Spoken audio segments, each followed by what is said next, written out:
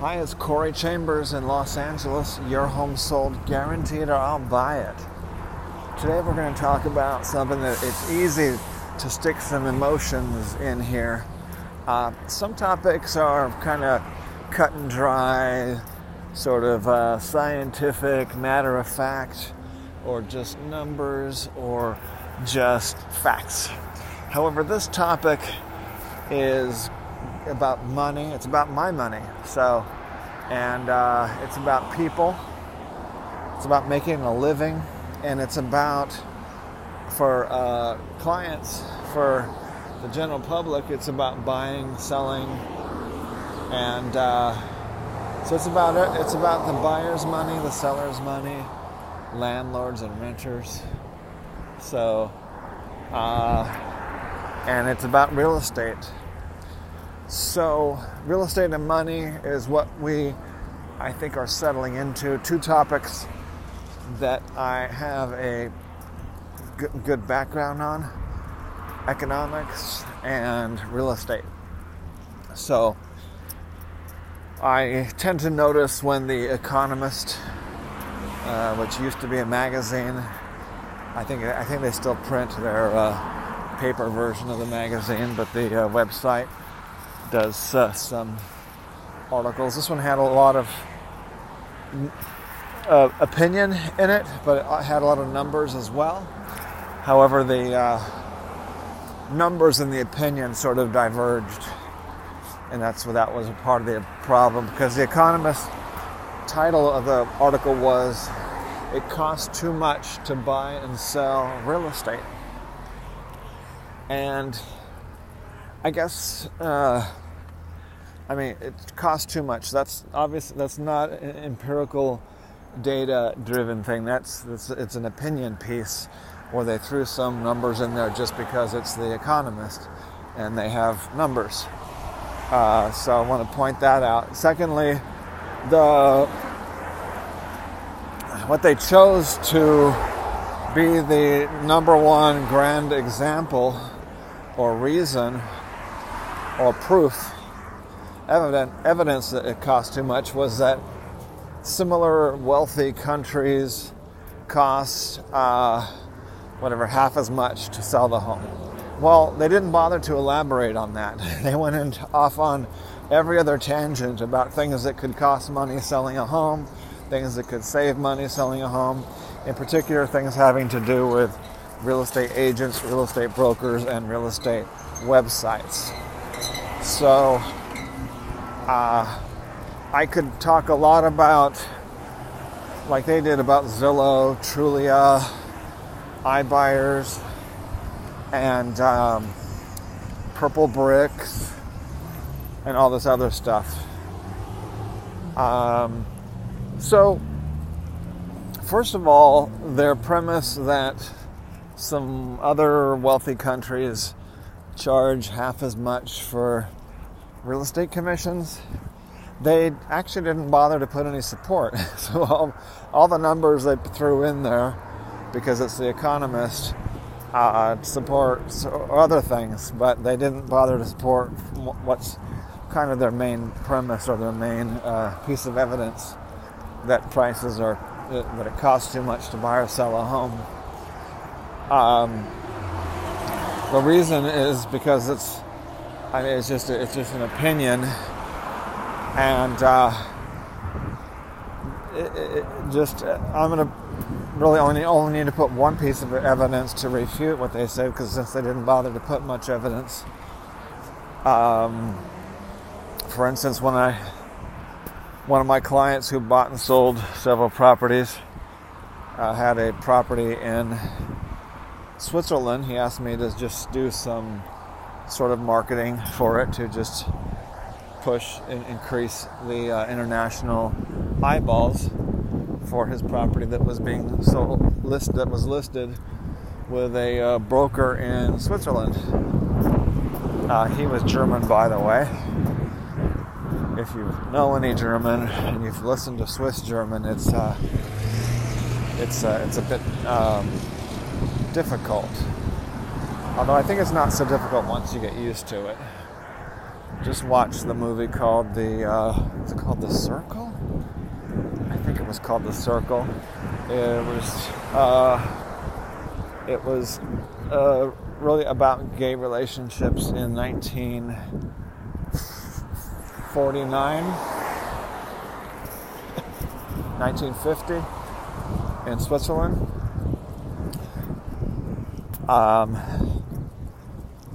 So that was a good example of a wealthy country that is very human rights oriented,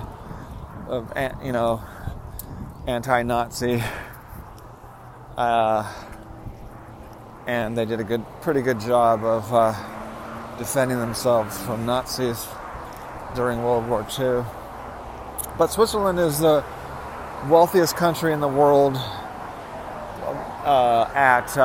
when you look at individual average asset net worth, assets and net worth.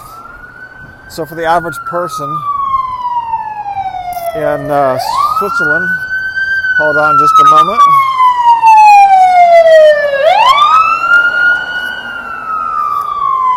So yeah, average net worth for the average person has about $400,000, $500,000 in net worth.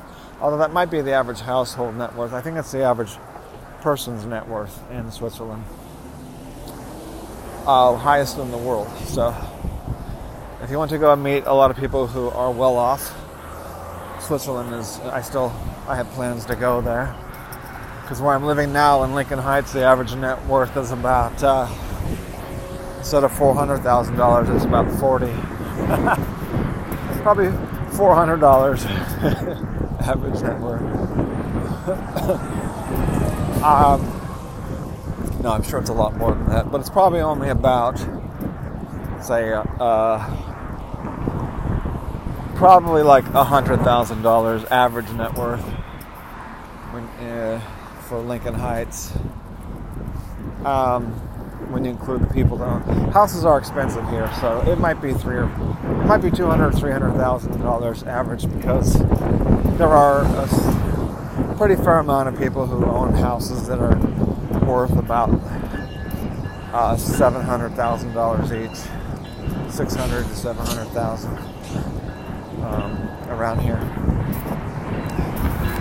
Come. And they said that basically these other rich countries charge half as much, but they don't charge half as much. They charge the same. The difference is they have one person who's doing it, and they're getting their 3%. Okay? Well, guess what? That's California. You have two brokers usually. They're charging 6%, and you're getting your home sold more than twice as fast, because the condo in Switzerland, it gets listed on their old-fashioned system, and it sits there for months, years. Maybe someone buys it, maybe they don't. So there's like not much marketing going on. It's just okay, you just list it. Maybe we'll show it once every few months. So that's, you get that rule is always, it's the rule, it's usually true, which is where you get what you pay for. So California, your home sells in a few days or a few weeks, unless you go with just a crummy broker who also just lists it and forgets about it, and then it may not sell at all. But each agent only gets about less than 3% on average.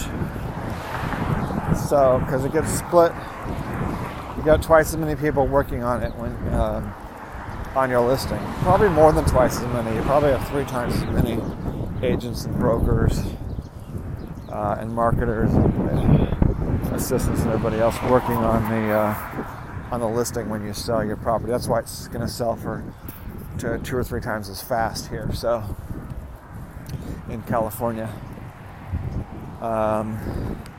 So obviously California, which is one of the hottest real estate markets in the world, one of the best real estate markets, biggest, healthiest. When you compare that to, some, Swiss or English or Swedish real estate, yeah, they might be charging less. They might have fees that are set by the government. And of course, their practices are set by the government, which is, fill out a form in triplicate. Your home will show up on the list, and maybe somebody will show it. So California is a lot different. It's a lot more dynamic. A lot more resources are going into buying and selling the home, and the average agent is not making. They're not making twice as much. They are, in fact, making less. It's kind of particularly bad timing to write that article, because some real estate agents right now, like maybe Phoenix or say Phoenix is probably a good example. They're making the most money they've ever made before on average per agent, whereas where I specialize in downtown Los Angeles, real estate agents are going broke right now. They are making about 30% of what they made a couple of years ago, because home prices have been dropping now for almost 2 years in downtown Los Angeles, and the market has been cooling, heading towards cooling for like 5 years. This market was super hot in 2012, 2013. And then for West LA, 2014, 2015 was still super hot. But it's 2020 now, and the market is now cooling in many neighborhoods around Los Angeles, especially downtown Los Angeles, where prices dropped 4% last year. Prices are probably going to drop another 4% this year. In fact, we've already shown that on the LA Loft blog, based on the actual prices from 2 years ago versus last year, and from last January versus this January. This is a 4% drop a year ago, and then another 4% drop in the last year. So there's been several real estate agents that have overdosed, committed suicide, and gone homeless just in the past year, past 12 months. So it's not the greatest time for people in Los Angeles, for me, to be reading The Economist saying that it costs too much, and the main reason is because real estate agents are charging twice as much as they should. Because anyone who knows me knows that I don't drive a new Mercedes.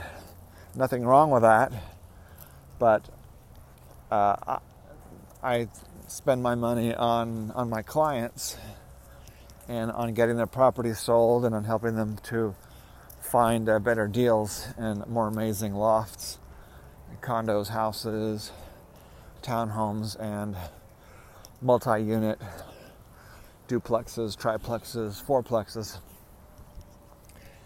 and creative spaces. So I live in a place that's moderately expensive, but it's really an economy type of loft. I guess it's very much sort of luxury and economy, the loft that I live in.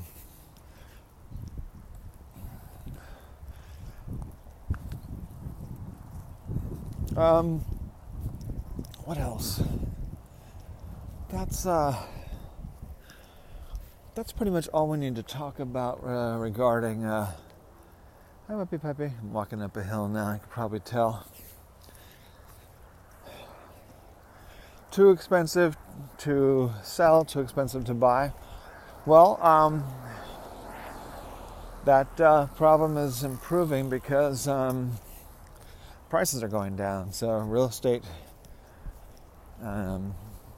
Total commissions are going down. Annual commissions are going down. So that's that. I guess there's nothing that emotional about it. That's just the sort of the facts that I'm giving. We can get emotional about the real estate agents that have committed suicide this year. One guy who overdosed, Kerry Marsico, was a cooperating real estate agent with a different brokerage, and someone who I did several transactions together, helping buyers and sellers and renters and landlords together. Some of the biggest rentals that I did, some of the best transactions were with Kerry Marsico. And he might be the most sort of similar to me, although I'm probably more of a beginner than him as far as downtown Los Angeles real estate, because I started about 10 years ago and he started about 20 years ago. So he had a team of people. He's basically was where I aspire to be, which is doing a lot of multi-million-dollar condos. However, I always attracted more buyers and renters than he did. He would just get listings. He would say, okay, well, I do so many listings around here and I only charge 5%, and so sign here. But then there would be places that he would never show. If he listed for sale, and he would not show it once. And he didn't seem to care too much about that issue. Listing someone's condo, and he would just say, oh, well, their price is too high, so it's okay if nobody ever looks at it because the price is too high. They'll just have to lower their price. So that's what you get when you get someone who could be charging 6%, they charge 5%. Why? Because they don't know how to communicate any value that they're offering. Well, yeah, when they are not even offering to bring people in to see the place, not even offering to bring in any offers from buyers, certainly not offering any kind of guarantee at all that the place is going to sell. So Kerry was a great example of what you get for your your discount broker. He has no problem attracting people who like discounts, but he did have trouble making enough money for himself and his clients, because when you are not showing your properties and not getting offers as much as you should, then the real estate agent's going to make less money and the sellers are making less money. And when you're working off commission, every time the seller makes less money, the real estate agent automatically makes less money. So that's why the way that I work is that I have guarantees. We're going to show the place to people. We're going to get offers on the place. We're going to sell the place, and all those are guaranteed. So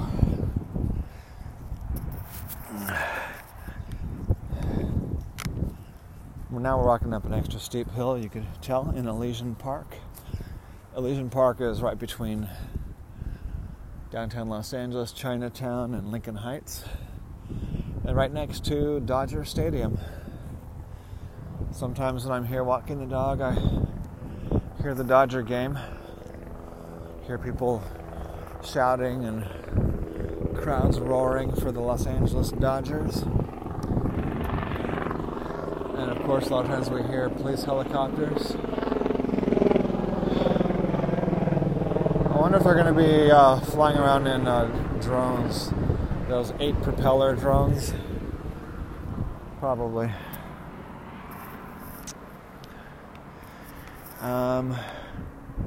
I sort of wanted to make this a long episode because I just wanted to sort of cover that topic and also cover any other topics that come to mind. If you were listening to yesterday's show, which is in I think 3 or 4 different segments, in the third segment, or the second segment yesterday, I had to deal with a guy who had a Doberman Pinscher and plus 2 small dogs that were running on no leash, and you got to hear me fully defensive and fully pissed off and giving him some very choice words, using very colorful language, which you very rarely hear from me. I've never been a big fan of people who say fucking this, fucking that. It's kind of low class. I had a friend, I was 14, he was 18-year-old, and he talked like that. He was fairly friendly, but I was kind of desperate for friends at the time as well. I wouldn't say that he was a bad friend, although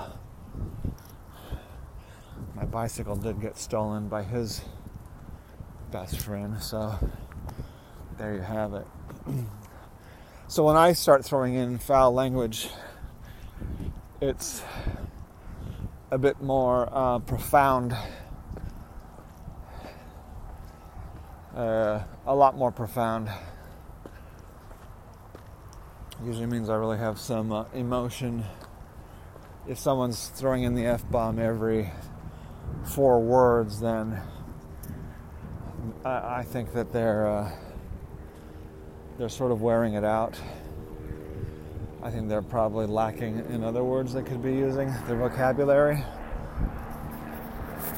And I know in the case of Gary Vaynerchuk, who I admire, who admits that he's somewhat dyslexic and somewhat not a very good reader or writer. Oops. And he throws in the F-bomb. Does he say the F-bomb a lot? I think so. Yeah, he throws in every colorful word a lot. And other people, I'm surprised Tony Robbins now does that. I'm pretty sure Tony Robbins is sort of copying other people, but I think Tony Robbins is kind of angry naturally as well. I certainly have at least my share of anger, but my anger usually does not show up unless people are attacking me first or threatening to run me over with their car or to even run over my little dog with their car, or their pit bulls running around with no leash, things like that.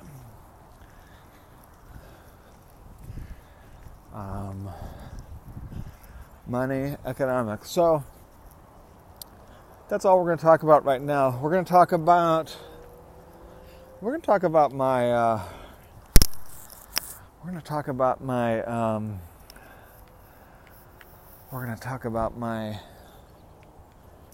come, sweetie. My latest customer. We just canceled an escrow today. It was a $1.1 million fourplex in Highland Park. It just got canceled today. So let's try to talk about that one tomorrow. About fourplexes and about cancellations. We'll let you in on one little interesting tidbit that took me about 9 years to learn, which is that most people that are buyers that are trying to buy a house with a real estate agent, they're looking at properties, then they go into escrow with a property, they're in escrow, and then they cancel for whatever reason. So I talked to my team members about that, people that have been doing real estate around here for more than 20 years, and they said, yeah, most of the time that somebody cancels, a lot of times they'll go ahead and go into escrow with other properties. They'll usually cancel again and not end up buying a place. For months or years. Usually many years. So the client I have who just canceled her escrow, I guess there's a possibility that she may buy another place because she may completely change the type of place that she buys. Instead of buying a older fourplex with renters, she might just buy a more updated, newer 2-bedroom condo. Or sorry, I had to pull my dog. He was looking inside of a barrel full of stuff that we don't want him sticking his nose in. So I was saying that she may be an exception to the rule because for a couple of reasons she may stop trying to buy a multi-unit property and might start looking at condos and houses. And however, as I told her, in the last almost 10 years of me helping buyers, I've had a few, at least 3, 4, 5 buyers who started to buy and then got into escrow and then canceled. Not one of them bought a property at all, period. So that's what I've learned. Buyers, if you are a buyer or a real estate agent, prospective home buyer, and you get into escrow, or your client gets into escrow, a buyer gets into escrow and cancels, there's a very high likelihood that they are not going to be buying a home anytime soon. All right, and we'll talk more about that in the future. I'm Corey Chambers in Los Angeles. Your home sold guaranteed, or I'll buy it. Thanks for listening. You take care. Bye-bye.